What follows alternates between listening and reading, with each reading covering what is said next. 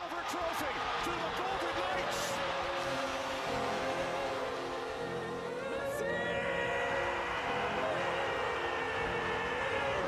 Put it in, and the other way. This is caught. Diggs, sideline, touchdown, unbelievable. Tagovailoa trying to make up for it. Fires to the end zone. Touchdown! Alabama wins! This is going to be a tough play. The Cubs win the World Series!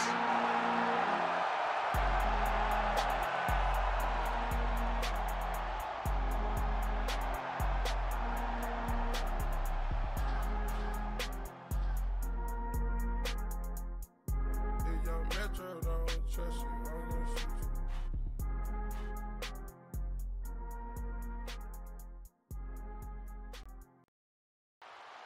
They're perfect against Georgia in SEC championship games. So is Nick Saban over Kirby Smart in those battles that have been epic.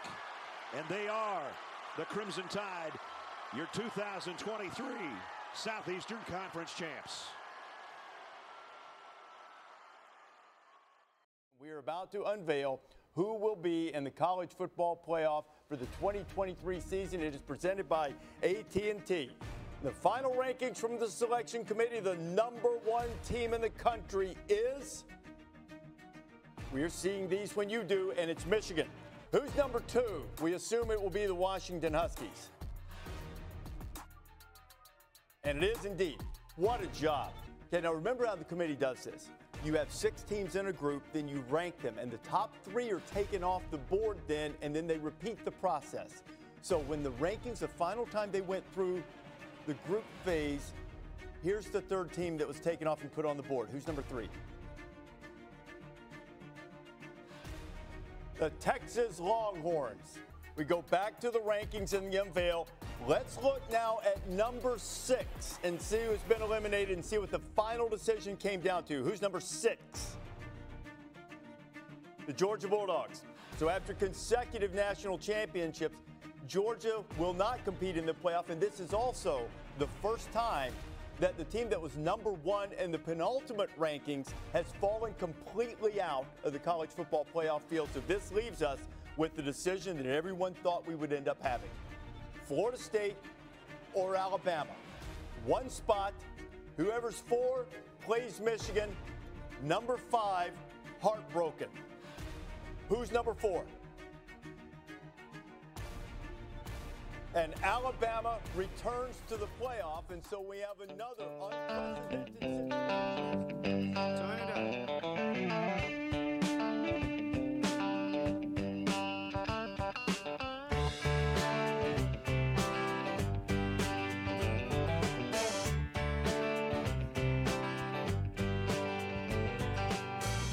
Big wheels keep on turning,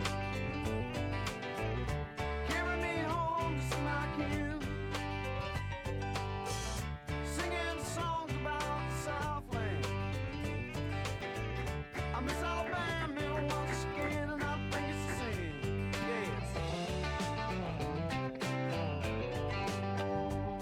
Yes. Yep. Well, I heard Mr. Young sing about You guessed it. You guessed it. Well, I heard O'Neal put it down. Well, You heard it first. will remember. What was that 4th team? That one they just put in? Oh, yeah, that's right. Sweet home Alabama. Roll Tide, roll.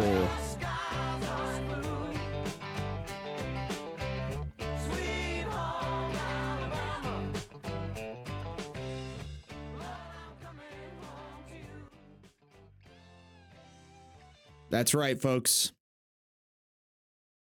We're back. And when I say we, I mean Alabama's back.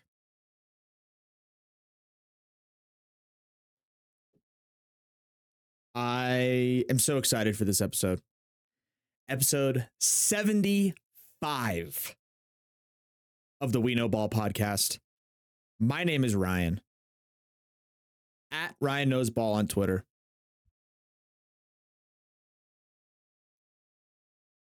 Wow. I mean, that's all I got to say. What a weekend of sports, primarily football.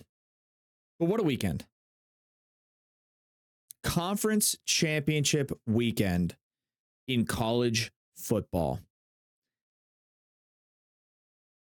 We'll get to it here pretty much right off the rip, but just exactly, well, it's exactly what I was hoping for as an Alabama fan,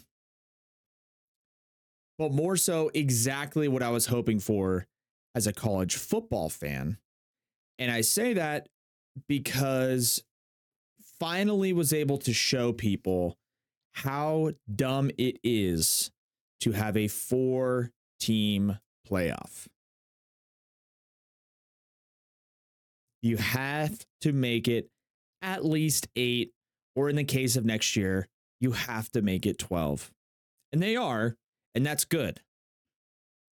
But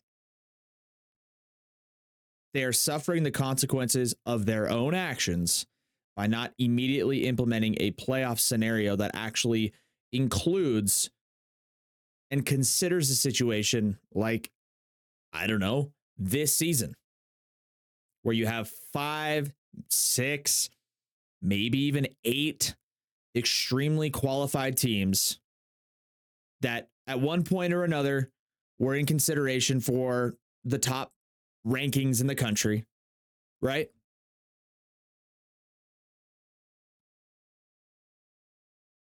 You got Michigan at the top. They've been at the top for most of the season. Washington, I think, started maybe in the top 10, has worked their way now into the top 4. You've got Texas, who was on the outside looking in for most of the year, is now in the top 4. Alabama started the year in the top 4, got knocked out, worked their way back in. They beat Georgia, who was number 1 for most of the year. Florida State was in the top 4 for most of the year. And it ended up with Michigan 1, Washington 2, Texas 3, and Alabama 4. We will get into the discussion about the college football playoff, how the rankings ended up. I am, of course, an Alabama fan. I am biased. That being said, I'm not going to speak through a biased lens. I'm not going to speak as an Alabama fan. I'm going to speak subjectively. I'm going to look at things from above. I'm not going to approach the discussion of who's in and who's out based on my fandom for Alabama. And I expect most people to do the same. It's hard to do that. It's really hard to do that. Lots of people from lots of different angles all across the spectrum of college football are coming at this with a biased point of view. I mean, after all, most people, I mean, a point of view from somebody is biased. It's always going to be biased.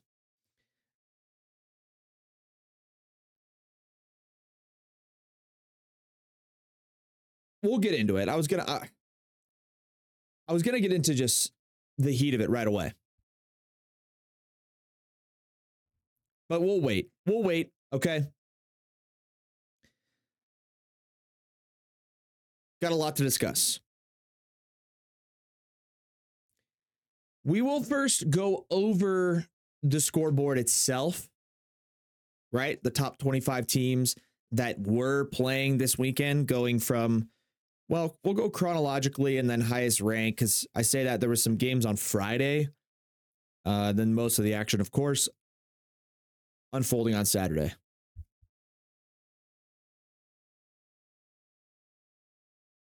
Did I say episode 75 already? Because if I didn't, it is. Episode 75. Super excited that you guys are here. Let's get straight into it. On Friday, college football playoff implication game. Number 5, Oregon. Number 3, Washington.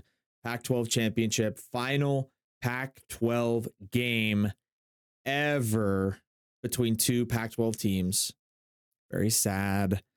I understand. I love the Pac-12, man. I liked just kind of having that as like the West Coast, you know, on Saturdays, you know, there's going to be games going on the West Coast. And I love that. Unfortunately, not the case anymore. Not going to be the case moving forward with the expansion of the Pac-12. not even going to exist, which is crazy. I've grown up with it my whole life. It's crazy. It really is odd that it's going to disappear, but it's funny that a lot of the teams that ended up in the playoff are the teams that are like moving, or the playoff right now is like 2 SEC teams, 2 Big Ten teams, right? Texas is moving to SEC next year. Washington's moving to the Big Ten next year. So it's funny, but I get it. In that game, number 3 Washington, number 5 Oregon. Washington comes in as a 9.5 point underdog. Somehow, it's a pretty darn big spread, and Washington beats Oregon 34-31. So Washington wins the Pac-12. They go 13-0 in the regular season, 9-0 in conference as the number 3 seed, ultimately springboarding up to number 2. But what a season. What a season for Washington. I have done nothing but dog on Washington, and I think I was a little bit hard on them.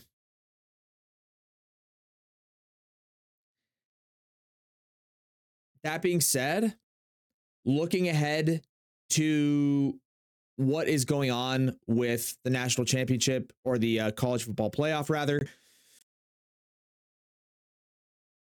and of course, as the number 3 seed, and they are 4-point favorites over Washington, who is the higher seed and undefeated. I think, to me, that speaks the volumes that it should. And I think Washington did everything that you need to do and checked all the boxes to deserve getting into the college playoff. I was really hard on them at the beginning of the year. Washington is a college football playoff team. I want to make that clear. They are absolutely a college football playoff team. They've done everything they can and need to, by the standards of the committee, to get into the college football playoff. Multiple top 10 wins. Yes, they were the same opponent. Tough road wins, some other ranked wins. They did everything possible, started pretty high in the rankings, did not lose a game, and won their conference championship. Multiple top 10 wins, I think, really springboarded them. The win over Oregon early in the year pretty much launched them into the top 4, and they never looked back. And yet, they go into this game against Texas, and we'll get into it, but now they're facing Texas in the college playoff as an undefeated team, and they're still underdogs. With Texas being favored by 4, I think that's a low number. I think Texas could potentially beat Washington by 10, by 2 touchdowns. Ultimately, we'll see, because Washington's done nothing but prove me wrong and prove the country wrong, and the doubters and the haters, like myself. So maybe they got another trick up their sleeve, but I'm not sure that they can do it on such a big stage against an incredibly talented team like Texas.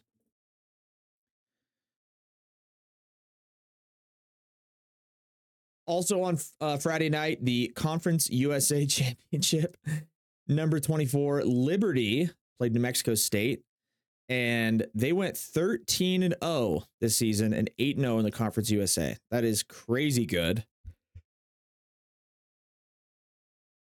They are, I think they finished like the final college football rankings, put them at like 13, like crazy high. Really, really impressed. Good for them. Honestly, if there's a few teams that like lost more, you know, like if Michigan dropped the game early in the year, Ohio State maybe has 2 losses, Oregon has 3 like Liberty might have found themselves flirting with those top 4. I mean, it happened to Cincinnati a couple years back. Obviously didn't go well, but yeah, no, it was good year for Liberty, 13-0. Moving on to Saturday morning. Speaking of Texas comes in, number 7 Texas played Oklahoma State, who was ranked 18th, which is the most disgusting, skewed ranking I've ever seen. Oklahoma State, they beat Oklahoma. I think they had maybe 1 or 2 other decent wins this year, but they came into the game at 9-3. They were 7-1 in the Big 12. And Oklahoma State had an opportunity to really shake things up. Had an opportunity to show up and play well. Had an opportunity to win a Big 12 championship.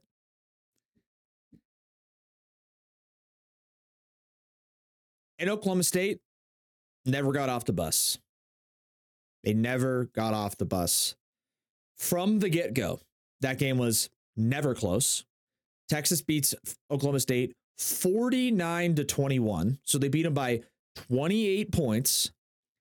I think that margin of victory in and of itself over a team that clearly the committee had some levels of respect for in Oklahoma State, winning by 28 to me was enough that people were like, dude, Texas is a top 4 team. And I agree. I agree with that. I think they are a top 4 team. However, Oklahoma State, what are you doing? Showed up, actually didn't. Like I said, didn't get off the bus, didn't show up, didn't get ready to go. At halftime, it was 35-14 at halftime. 35-14.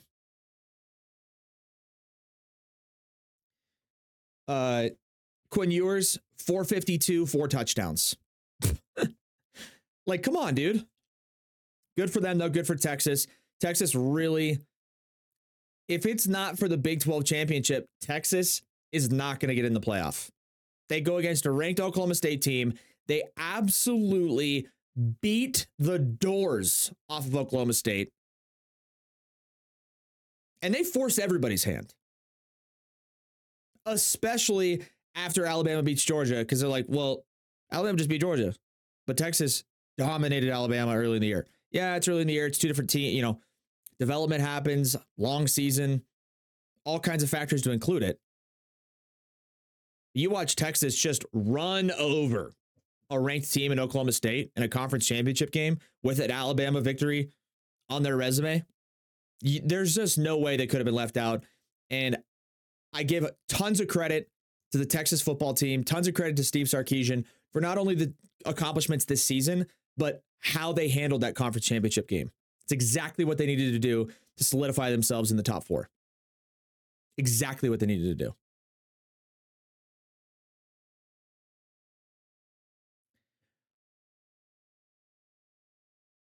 Other game quickly, just going to brush over it.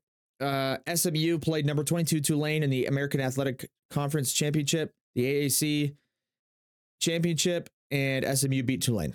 Cool. Congrats, SMU. Good for you guys. Michigan played Iowa, 26-0 final score. Iowa was somehow 7-1 in the Big Ten.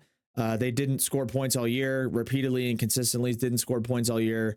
Had a horrendous offense, horrible quarterback, horrible receivers. Not a good football team. They just weren't. They had a good defense. They had a bunch of big, stout guys on the defensive line and some decent defensive backs, but linebackers were good. Defensive line presence was good. And it kept them in close, low-scoring games. And then they would just score enough to win. And they had some pretty interesting wins this year. But Iowa was horrible. And I mean horrible. Michigan beats them 26-0. Final score, Michigan, Big Ten champs, 13-0, 9-0 in the Big Ten. And coming in the weekend as number 2, like, you know, they do that, they're in. Same deal, they're in. So then you get into the 2 most important games for the reasons of the controversy. The ACC Championship and the SEC Championship. Florida State, number 4, takes on number 14 Louisville in the ACC Championship. It was a sloppy game. It was ugly for Florida State, as it was fully expected to be, with a backup quarterback, also third-string quarterback, getting a lot of action. Louisville looked horrible, like one of the worst top 15 teams I've ever seen. They had no game plan. They never had a chance on offense at almost any point. Their quarterback was consistently and repeatedly missing open receivers. And despite the inability to move the ball for Florida State on offense, they managed to put up 16 points. They come out victorious over Louisville, 16-6. Now, before we even get into the SEC Championship, before we get into the Alabama factor, I don't think people realize, or I could put it this way.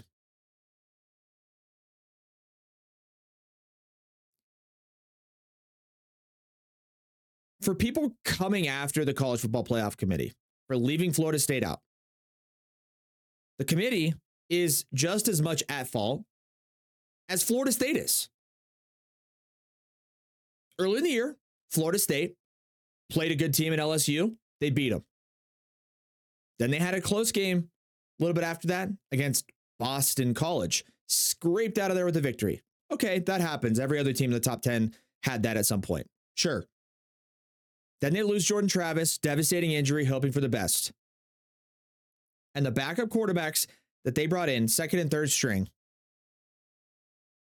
had to go out against Louisville in the ACC championship and at least score 20 points. I think if Florida State wins over Louisville by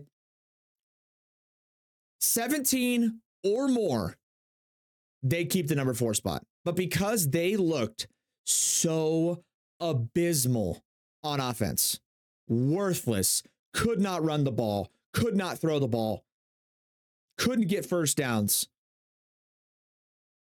they did that to themselves with their performance in the ACC championship. Is it their fault that Jordan Travis got injured? Of course not.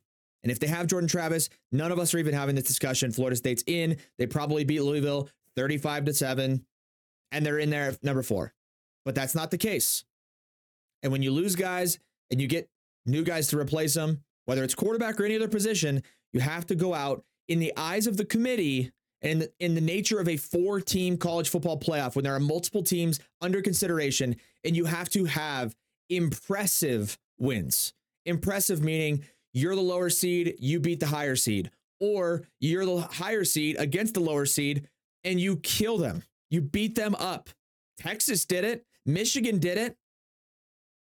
And Florida State, I know it's not their fault because they don't have their quarterback, but ultimately, because of that, they didn't kill Louisville. They looked horrible against Louisville. And up until the very end, they almost lost that game.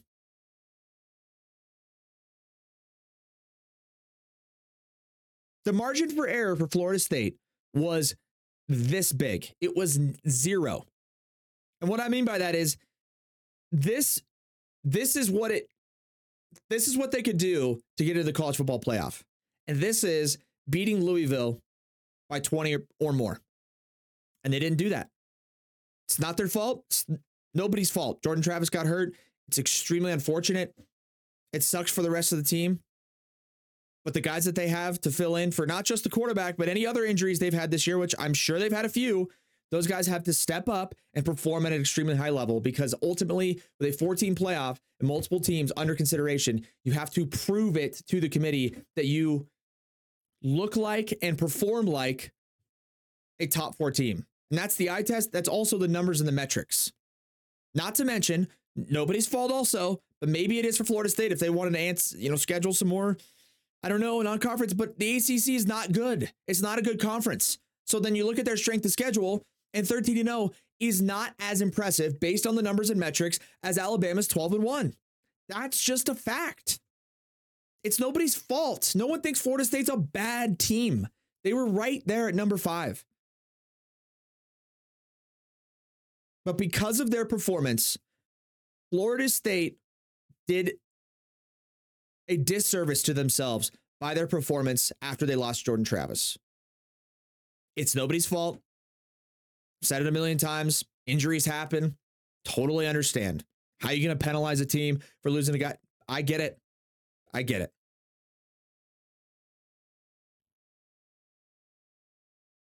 But that's the nature of the situation. With 4 teams to be under consideration, their performance the last 2 weeks ultimately knocked them out of the top 4. The only reason they were in the top 4 to begin with after the last week of the regular season is because Ohio State lost.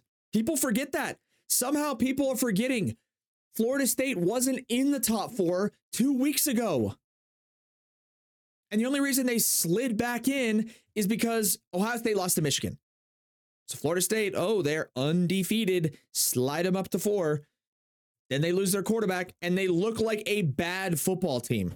A bad football team for 2 consecutive weeks.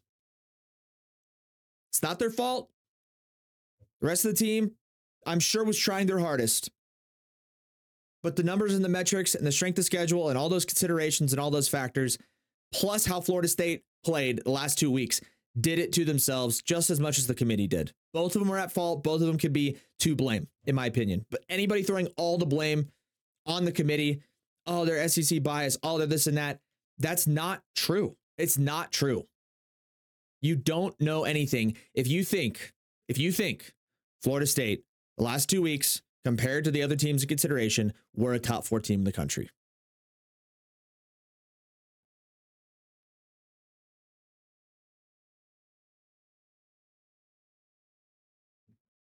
So Florida State beat Louisville, and they are ACC champions, and they're playing in a good bowl game against Georgia. You know, I would be curious to kind of see how those games unfold. You know, I think you'll see some guys sitting out, right? Especially on Georgia's defense. Like, see some guys sitting out. So, you know, it may not be like a true, you know, matchup of maximum capability. But we'll see. We'll see what happens. Do I feel bad for Florida State? No, I don't. I don't feel bad for them. Whoever they had as a backup quarterback needed to come in and step up and play better, and they didn't.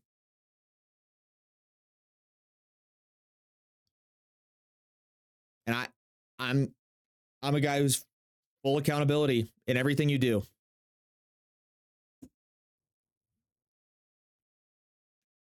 The other game, of course, number 8 Alabama, number 1 Georgia, SEC championship.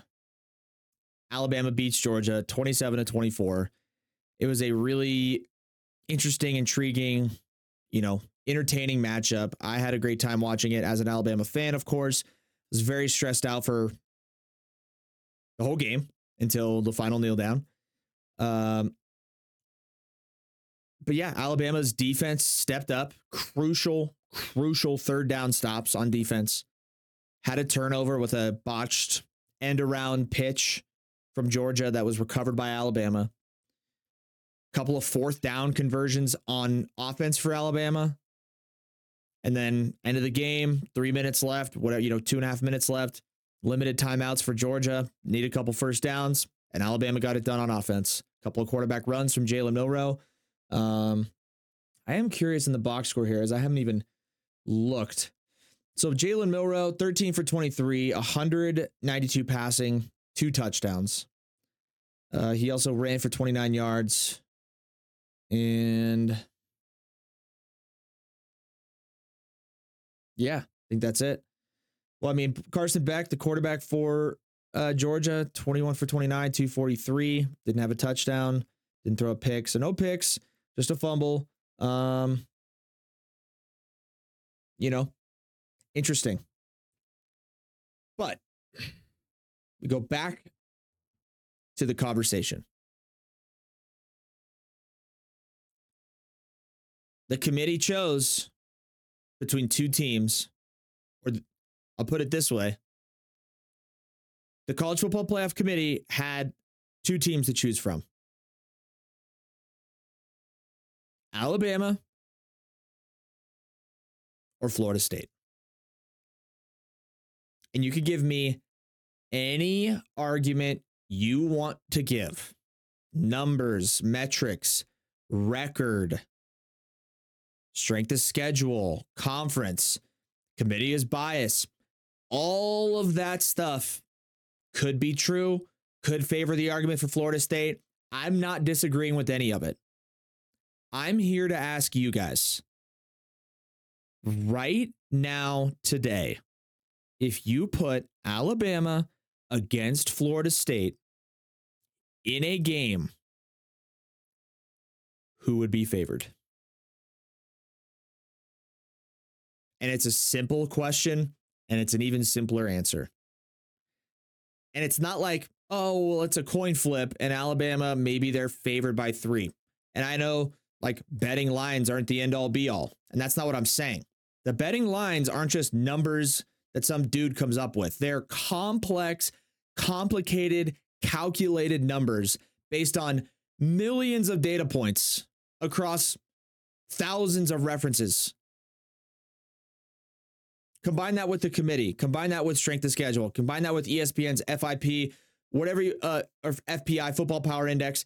The bottom line is, if you put them up together head to head, Alabama would be favored on the gambling line. They would win the game, I'd estimate, by 2 touchdowns. And that's not Florida State's fault. I know they lost their quarterback. Said it a million times. Injuries suck, but you have to stay healthy the entire year as a part of winning a championship. And with Florida State's horrible performances the last 2 weeks, they dropped down to 5, only got slid up back to 4 after an Ohio State loss. At Alabama, coming into the SEC championship, skating by Auburn, no question, but then showing up and beating who the committee believed was the best team, and they beat them. I never even honestly thought Florida State had a chance to get in after Texas and Alabama's victories. I didn't think Florida State had a single chance. Was pretty confident that the committee was going to do exactly what they did.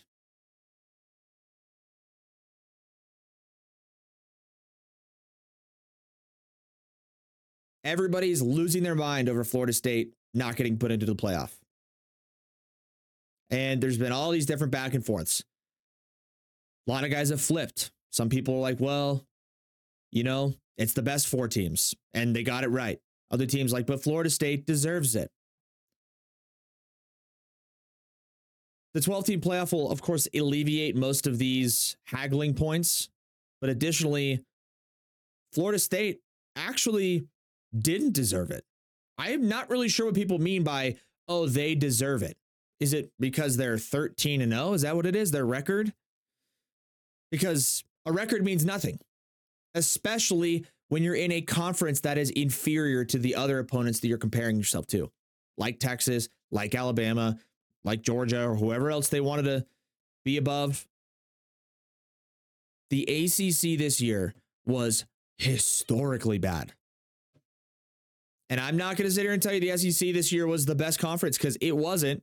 It was a downgrade from some of its best years.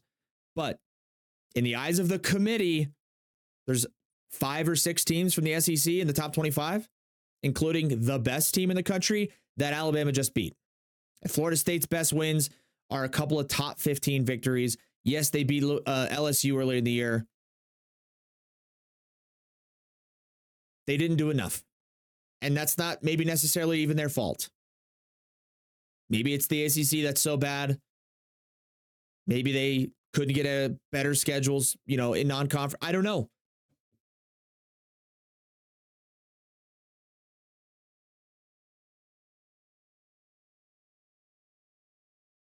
But if you put, it's a simple answer. That's all I'm saying. The committee had to choose Florida State or Alabama. To me, it's a simple answer. To them, seemed to be a pretty simple answer. To most metrics, to most performance numbers, to most analytical data you can find on how a team performed this season, college football, FPI, strength of schedule, all this different stuff. A lot of that, maybe it's not even Florida State's fault because the ACC isn't very good. But ultimately, when you're down to 4 teams, it's something that the committee did this year that they have failed to do in years past, which is take all things into consideration, all metrics, all performance bases, and find the best 4 teams. If that means there's a team with 3 losses that's one of the best 4 teams, then maybe put them in. If that means there's a team that's undefeated, that's not in the top 4, then they don't get put in. That's what happened to Florida State. People saying that Florida State deserved to be in the top 4, they actually don't know anything. It's unprecedented that an undefeated conference champion in a Power 5 conference is left out of the college football playoff. It's unprecedented. How? How and why?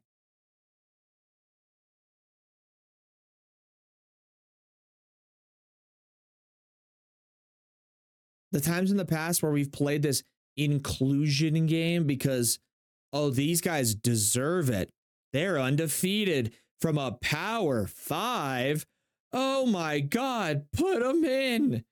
How did that work out for some of the previous Pac-12 champions? Washington in the first year of the college football playoff.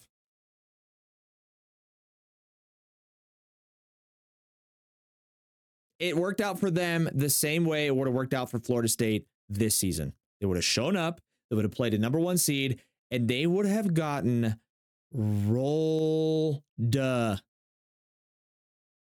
Florida State, Michigan. What's the spread on that game? Michigan by 14.5.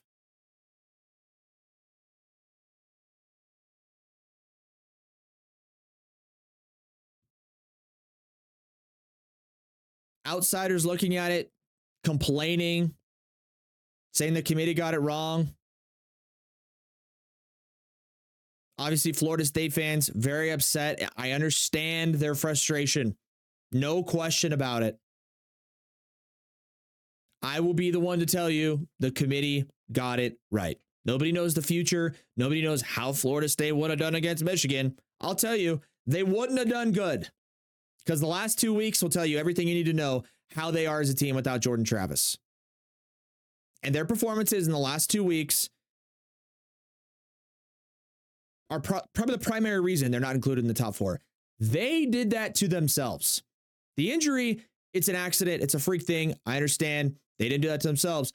But whoever the backup quarterback was, the recruiting that they did as a team, their head coach didn't recruit enough talent on the second level of their depth chart. He didn't do it right because the quarterback that came in to replace Jordan Travis, Rademacher, then he gets hurt, third string, all that stuff, man. It's hard to account for. You never plan on your starting quarterback getting hurt. But I distinctly remember a couple years ago, Alabama's starting quarterback got hurt in their conference championship game, and they pulled a guy off the bench who came in, got the job done, and scored 14 points on a Georgia team in like one quarter. That shows the committee depth, talent, a roster that can hang and participate with anybody at position number 1, 2, maybe even 3 in some cases. And with Florida State, it was like a cold cup of hot coffee. Or it was like it's a good way to put this.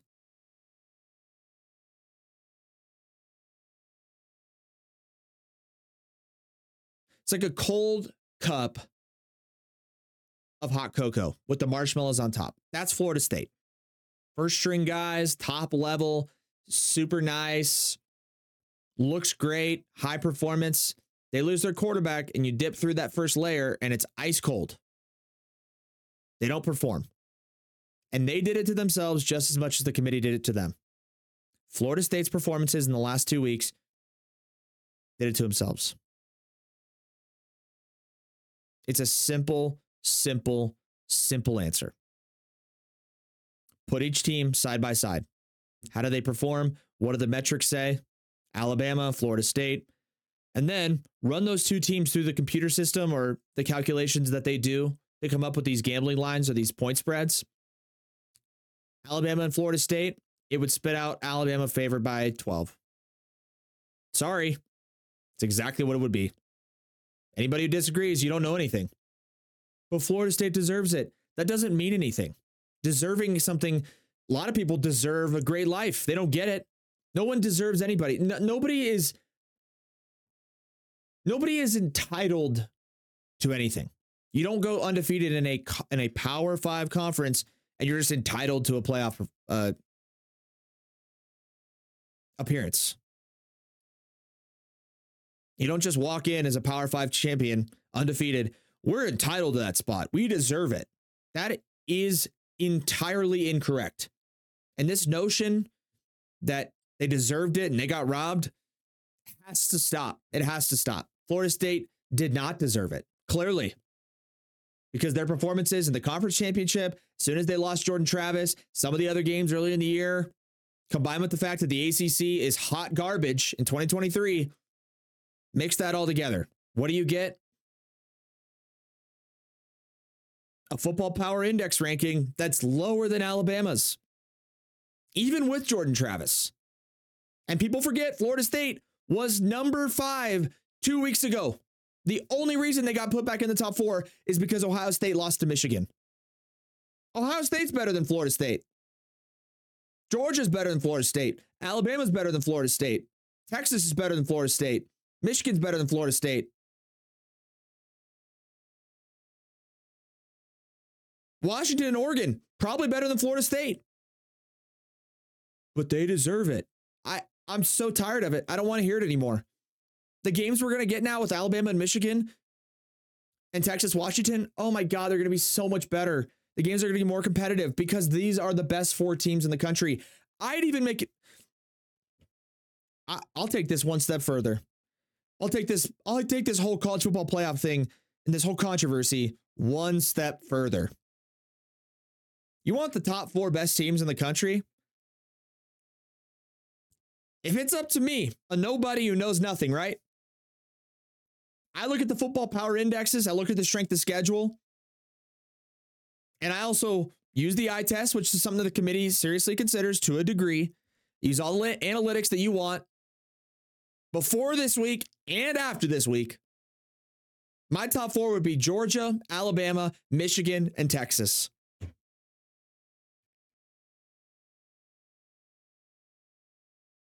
Sorry.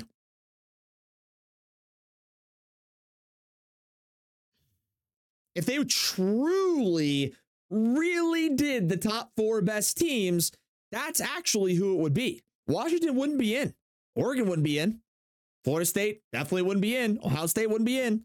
The top 4 best teams in the country, based on any analytical piece of information you can get your fingers on, has Georgia, Bama, Michigan, and Texas as the top 4. In no particular order, but those are the top 4. Florida State didn't deserve it. I don't want to hear it anymore. They did not deserve it. Maybe they felt like they did because they got put at number 4, then they won the football game they played in after that. That does not mean you deserve it.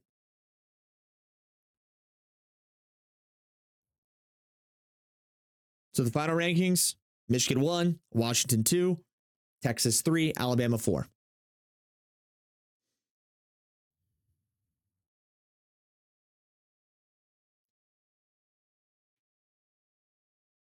Michigan against Alabama. Michigan is a 1.5 point favorite.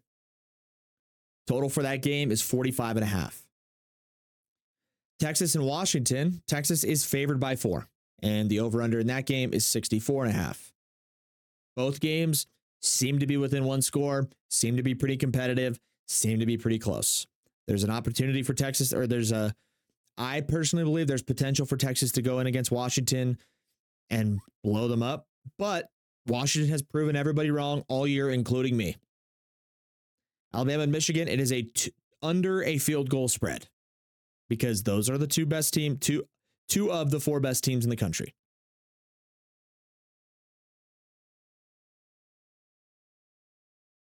Can't wait. Super excited. Some of the other notable bowl games, I think that'll be pretty fun to watch as we roll through this schedule here. So bowl season starts in 2 weeks. Saturday the 16th. There's a bunch of, just some fun little bowl games to look at. No ranked teams on that day. The next Saturday on the 23rd of December, bunch more bowl games. Nobody ranked. James Madison, 11-1. Good for them.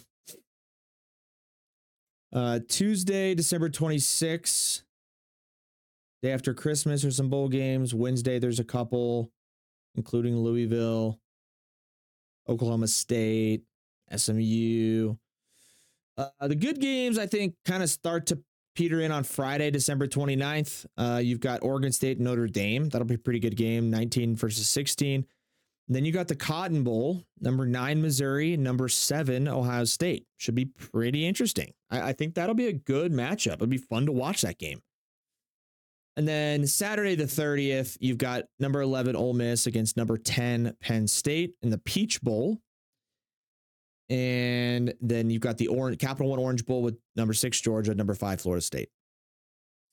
I don't see a line on that game. I'd be curious to see what it is. See if they got it on the old Sportsbook app here. See what they got. Because it doesn't show it on ESPN. I'd be curious to see. It may be too early to put that up based on they don't know who's playing in those games. You know, like I said, guys sitting out, whatever. Yeah, so Georgia's favored by 13.5. Yep. Georgia's favored by 13.5.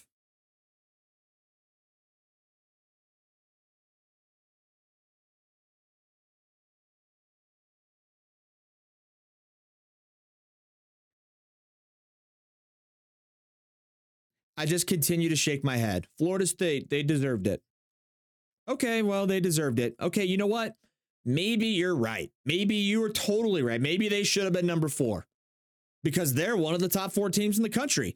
By definition, if you're one of the top best 4 teams in the country, then that means you'd be competitive amongst the other 4 teams, right? Right?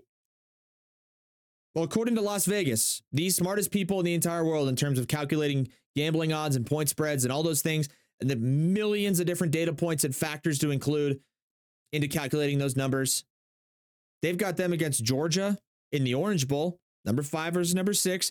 Georgia's favored by 14. 14.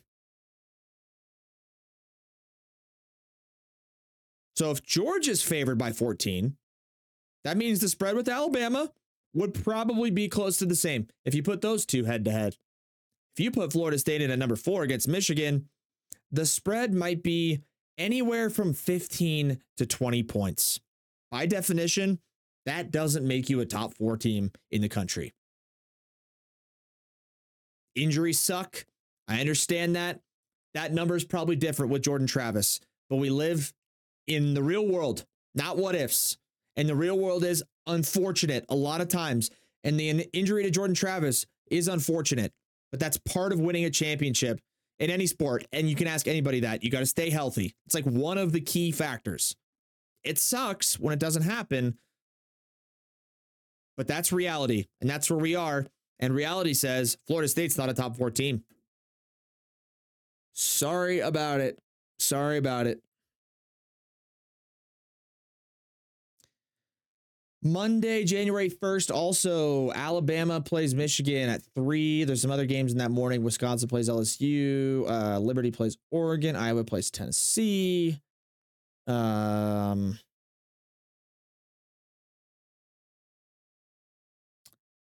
play on Monday because they can't play Sunday. Can't play New Year's Eve, which sucks because New Year's Eve is dominated by the NFL, which is interesting. But they got some games on Saturday. I feel like in the NFL, yeah, let's see here. Week 17. Yeah. Week 17. Oh, then they got one game. Okay. Okay. Fair enough. Fair enough. Yep. Fair enough. So that's it. College football. Playoffs are set. Michigan, Washington, Texas, Alabama. Got it all off my chest. Is what it is.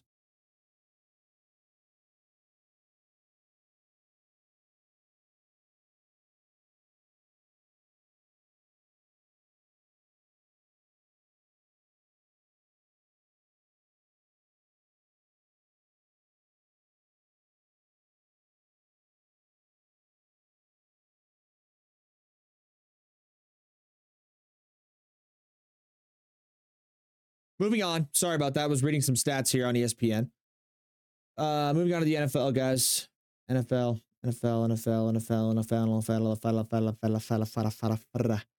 Not a ton to talk about. Actually, there is a lot to talk about. What am I saying? Not a lot of like super tons of drama, I guess, maybe. Is that a better way to put it? As I try to get my camera here to focus. Okay. NFL week 13. Lots of games, lots of action. I think we're past the buys. Nope. Never mind. We got 6 teams on a bye. That may be why. Okay, you know what I was saying earlier? I think that was like a little bit down with kind of like the energy and the matchups this week. I think that's because of the buys.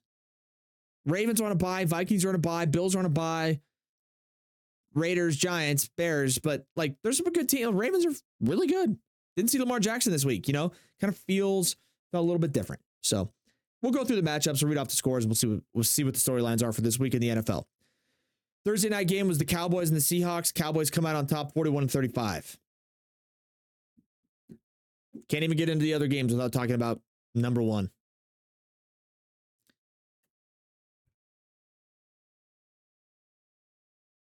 '23 NFL MVP. It's part of the discussion. People are talking about it already. Right?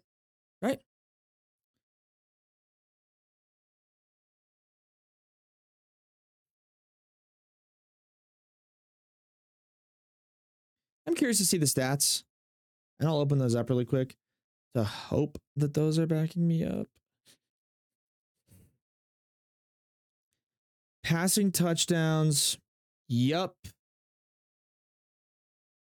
Rating. Yup. QBR. Yup. Passing yards. Yup. Here's the point I'm getting to, ladies and gentlemen. Through week 13, the MVP of the National Football League is Dak Prescott. Oh, it's not close either. It's not close. He's top 3 in completion percentage, passing yards.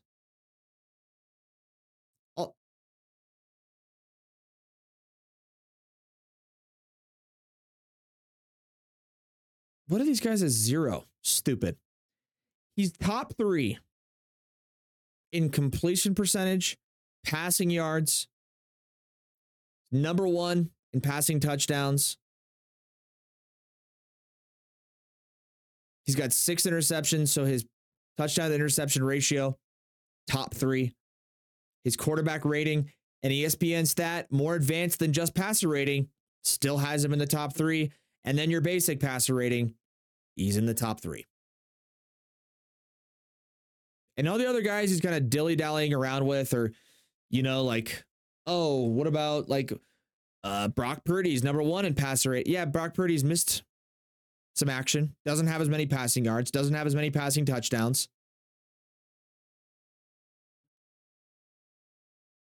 Completion percentage. All the good stuff. Dak Prescott is the MVP in the NFL through week 13 because he's top 3 in completion percentage, yards, touchdowns, interceptions, touchdown to interceptions, yards per game, quarterback rating, and ESPN more advanced version of passer rating. Both of those, he's top 3. Only guy he's kind of competing with is like Brock Purdy, Mahomes a little bit. Stroud, kinda. Tua, kinda. But right now, it's Dak Prescott in a league of his own. Brock Purdy is a close second, but it's also had some absolute stinkers. And at no point this year has Dak Prescott just gone out there and laid an egg. He's kept his team in every single game he's played in. He's beating the pulp out of the bad teams, scoring when he has to, finding ways to win. I'm not saying he's going to win a Super Bowl, but I am saying Dak Prescott's the MVP through week 13. And if these things stay where they are, if all levels stay the same, and we're like in the same kind of situation at the end of the year, Dak Prescott's the MVP. It's not even a question. And I don't know why no one's talking about it. Some of the guys you hear from the league directly are like, yeah, so Dak Prescott's like dominating. You hear Aaron Rodgers talking about it, watching as an injured player this year. Yeah, no, Dak is like playing out of his mind. And then you hear some analysts going across the panels on the different channels that cover the NFL. They're like, oh yeah, Dak Prescott's having an unbelievable year. Oh, he's top 3 in like every statistical category that's important for a quarterback, including leading the league in passing touchdowns. Huh. Maybe he is the MVP. No, not maybe. He is the MVP. People need to wake up Dak Prescott's a good quarterback. People need to wake up. Cowboys are a good team. But Dak's the MVP through week 13. And if this stays at the same levels at the end of the season, he's the MVP. On Sunday, Colts played the Texans, beat them 31-28. How the Colts are 7-5 is absolutely unfathomable. I cannot believe it with my two eyeballs. It's the most incredible thing I've ever seen. They continue to repeatedly find ways to win football games. The AFC South is top heavy. You know, you got your Jags, Colts are in a second, but Titans stink. So, I mean, maybe that's why the Colts have kind of hung out. I mean, they're also 5-1 on the road this year. That's insane. But good for them, I guess. Kind of sucks because it's like, I don't really want to see them in the playoffs. I don't think they'll be very competitive.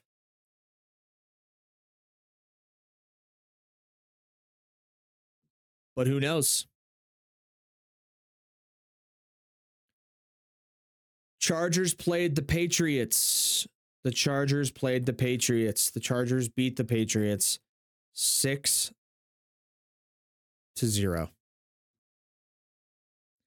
When you go to an NFL game and the final score is 6-0, like it was with the Chargers and the Patriots, 6-0.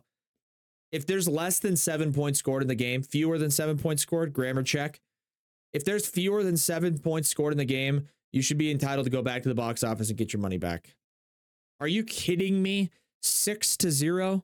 6-0, Chargers, 6-0. Are the Patriots that good on defense? I thought Justin Herbert was a top 5 quarterback. I thought Keenan Allen is top 5 receiver in the NFL.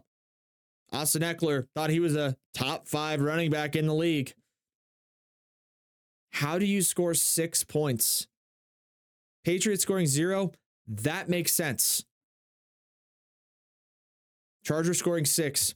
Doesn't. I guess they won the game. But if I'm a fan, I am calling the box office or hitting the box office on my way out of the stadium. Like, can you guys just give me like a voucher or something? Anything. God, what a brutal game. 6-0. Lions beat the Saints 33-28. Lions are 9-3. Saints are the laughingstock of the league. They're a complete joke. The NFC South is a laughingstock and a complete joke. Saints are 5-7. I mean, they just continuously and repeatedly, like Derek Carr has his entire career, they find ways to lose football games. So Saints lose, and the Lions are the opposite in a lot of ways, where they find ways to win. Dan Campbell's a good leader to follow from the front, and Lions have a lot of offensive weapons, man. Jameson Williams had a rushing touchdown this year as their, number 4 option receiver, number 3 option. I mean, Amon-Ra St. Brown, Josh Reynolds, David Montgomery, Jahmyr Gibbs, Jared Goff playing well at quarterback. Had a couple stinkers here and there. That's the 3 losses they had. When all things are kind of going. Oh, and by the way, Sam Laporta, the tight end. How about 9 for $140 and a touchdown today? And they have Amon-Ra, and they have David Montgomery, and they have like 5 or 6 guys on offense, non-quarterbacks, that have put up like 100-yard plus games this year. Montgomery rushing, Jahmyr Gibbs rushing, Laporta receiving, Amon-Ra receiving, Josh Reynolds receiving, Jameson Williams receiving. Dude, they have some dudes. The Lions might shock some people. Been saying it all year, though. People are, finally starting to give them the love. Falcons beat the Saints 13-8, and I'm upset that I had to spend the last 6.5 seconds of my life saying those words and spending any time talking about that football game. Cardinals beat the Steelers 24-10.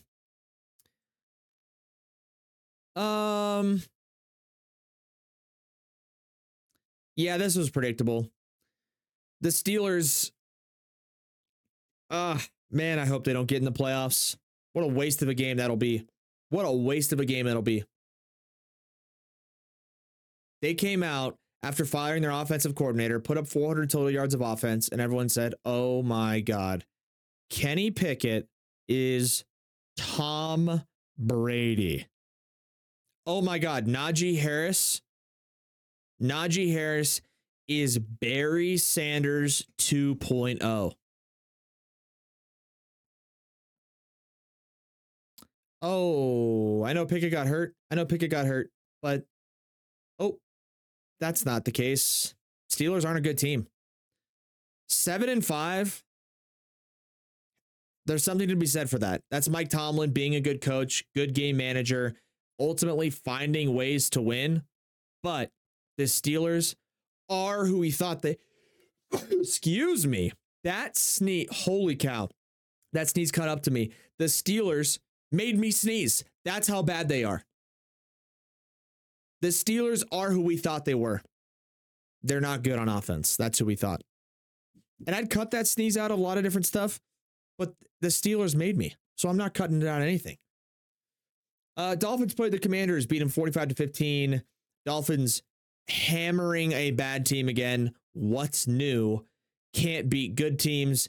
Absolutely pound bad teams. I don't know if the Dolphins are good. I don't know if the Dolphins are good. Are they good? Are they not? They're the Cowboys of the AFC coming into this week. Every time they play a bad team, they don't just beat them, they beat them senseless. And they don't let up. And they score 1 million points. And they look like the greatest show on turf. And then they play good teams and they don't play very well. After this week, I trust Dak and the Cowboys more than I do the Dolphins. But how can you not trust the Dolphins? I just watched Tyreek Hill have 42 catches for 487 yards and 6 touchdowns in one football game. Like, how could you not take that seriously? They have like 4-star running backs and like 5-star receiver. Like, and when they get grooving, it's like they're literally playing Madden on rookie mode. That's what it is. Just throwing guys in motion, tapping a button, and just launching balls down the field. Touchdown. Like, it's crazy. I don't know if I trust them. I don't think I trust the Dolphins very much yet. I know they're 9-3. I know they're right there. Could potentially walk away with a number 1 seed in the AFC. And I just don't know if I trust them. Cold weather in the playoffs. I don't know. I just don't know. I don't know. And don't get mad at me for that, but I don't know. Bucks played the Panthers in the NFC South. They beat them 21-18. Another game in a specific situation where I wish I didn't have to spend 10 seconds reading off the score, but it happened, and that's what it was. Bucks 21, Panthers 18. Rams played the Browns, beat them. The Browns and the Steelers, to me, those are the biggest frauds. How are they both 7-5? How? I know they both play good defense. I know. But God, man. Golly, is it hard to watch them play football. It is so hard to watch the Browns and Steelers play football on a weekly basis. Even when it comes up on Red Zone for like 2 plays, I'm like, get it off. Get it off. I don't want to watch Kenny Pickett sling a ball that looks like it's slipping out of his hands every time he throws it because he's got a glove on. Deontay Johnson's not paying attention, walking. Najee Harris is getting tackled in the backfield. George Pickens is punching somebody. And then for the Browns, it's like Deshaun Watson is missing wide open receivers, scrambles for some yards, gets hit, injured immediately. Nick Chubb, RIP. I'm sorry. Like, take the scoreboard graphic off. Force somebody to watch 10 minutes of Browns football from any piece of any part of any games this season. 10 minutes of Steelers football, same situation. Sit them in a chair, make them watch. Then make them guess their records. They'll be like, the Browns, I don't know what. 5-7, right? 4-8. Steelers, yeah, probably 5-7 too. Nope, opposite. How? Why? I hate it. I don't want it to be a thing anymore. And I really hope they don't get in the playoffs, either of those teams, because it's going to be brutal to watch and a free win for the other team. 49ers played the Eagles. 49ers pounded the Eagles. 49ers are a good football team. The Eagles are a good football team. This was a game where the 49ers clicked on all cylinders. And the 49ers have that one thing that nobody else can say in the entire NFL.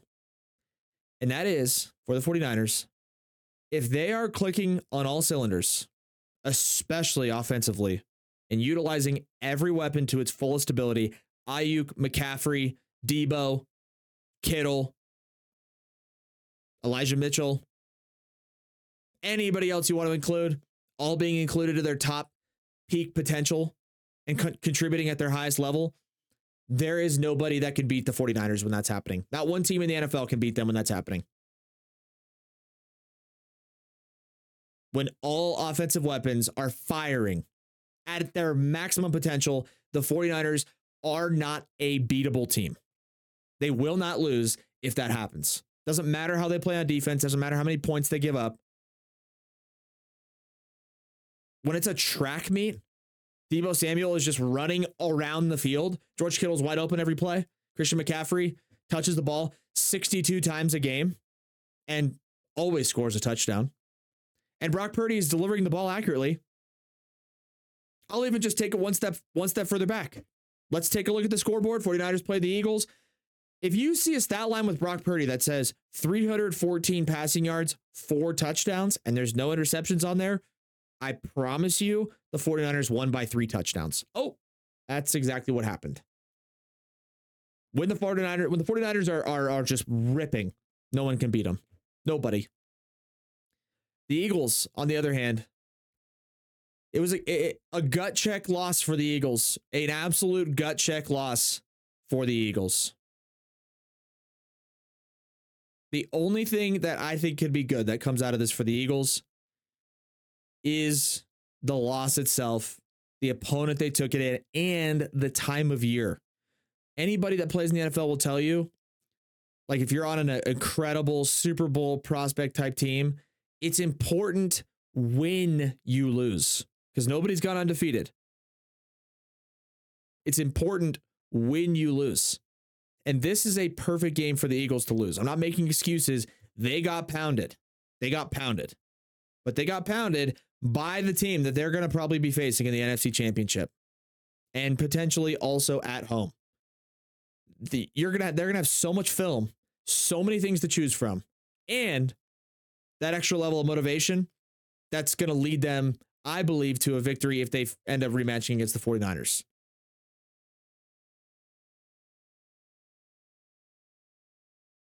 Plus, that's a month and a half from now. Jalen Hurts, the guy's just not fully healthy. These guys are banged up. They've been battling, grinding through games. You know, it makes sense that it happened. But for the Eagles, it's like as good of a time and a good of a loss as you can have. It's against a great opponent that you're going to end up facing again. In the regular season, you lose, not the playoffs. Eagles fans, relax. People jumping on the Eagles to dog them and drag them through the mud. Relax. Last game of the week before Monday Night Football that just ended not too long ago. Packers played the Chiefs, beat them 27-19. Yep, the Packers beat the Chiefs 27-19.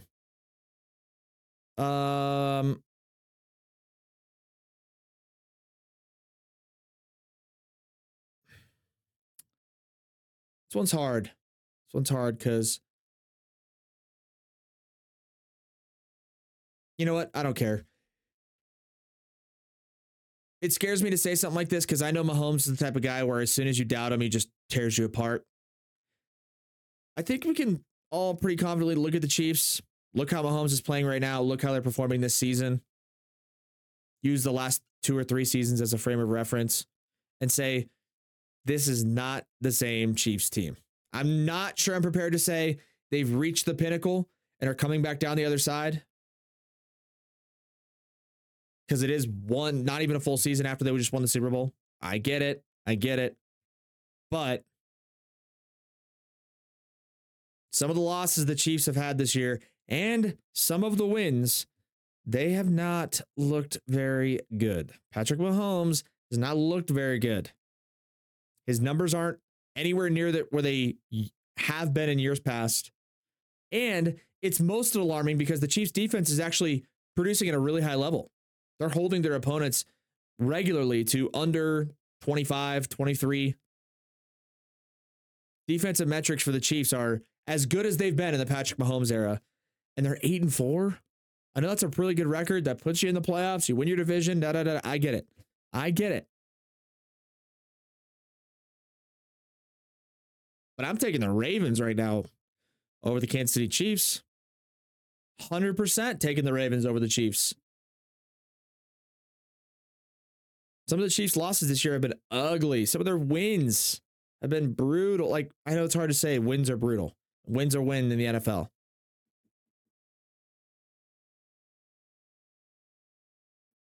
Chiefs better be careful, though. Just better be careful. That's all I'm going to say. Probably not for this season, but a couple years in the next year. Kelsey, free. I don't know. Already lost Tyreek Hill. Whatever, right? Whatever. I'm just a crazy person.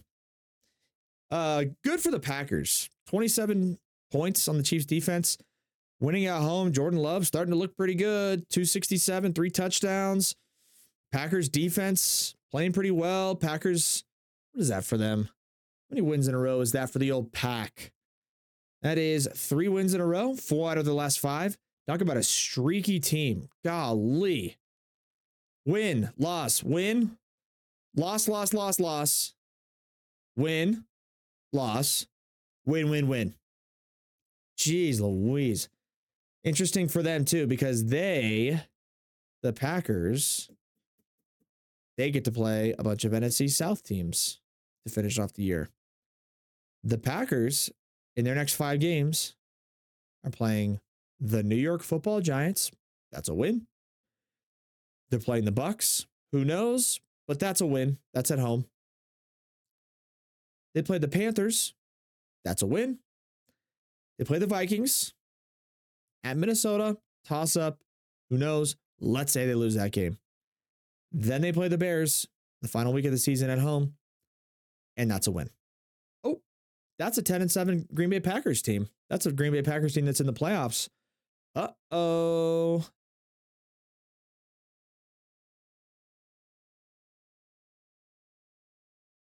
Interesting. Interesting to see, nevertheless. Game tomorrow, Jacksonville at Cincinnati should be good. Or Cincinnati at Jacksonville, rather. Should be decent. Jackson favored by 9.5. I don't know if I'll take that. We'll see. But that's it, guys. That'll wrap it up. Episode 75. Hopefully you guys enjoyed it. It was all football all the time, as it should be. MLB free agency.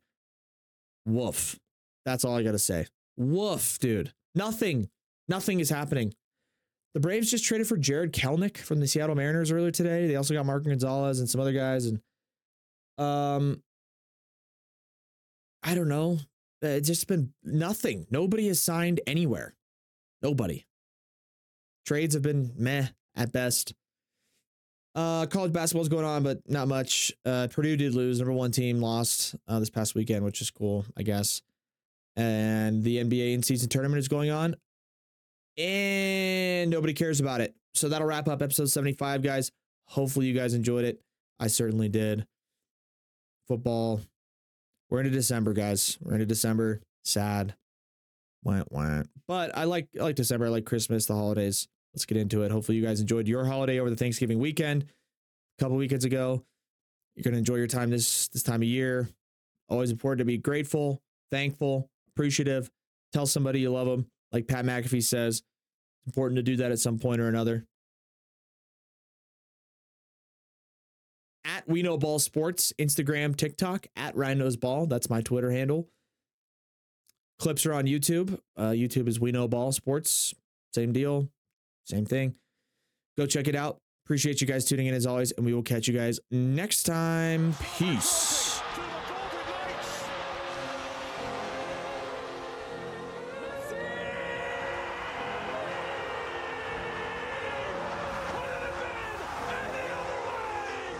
This is caught.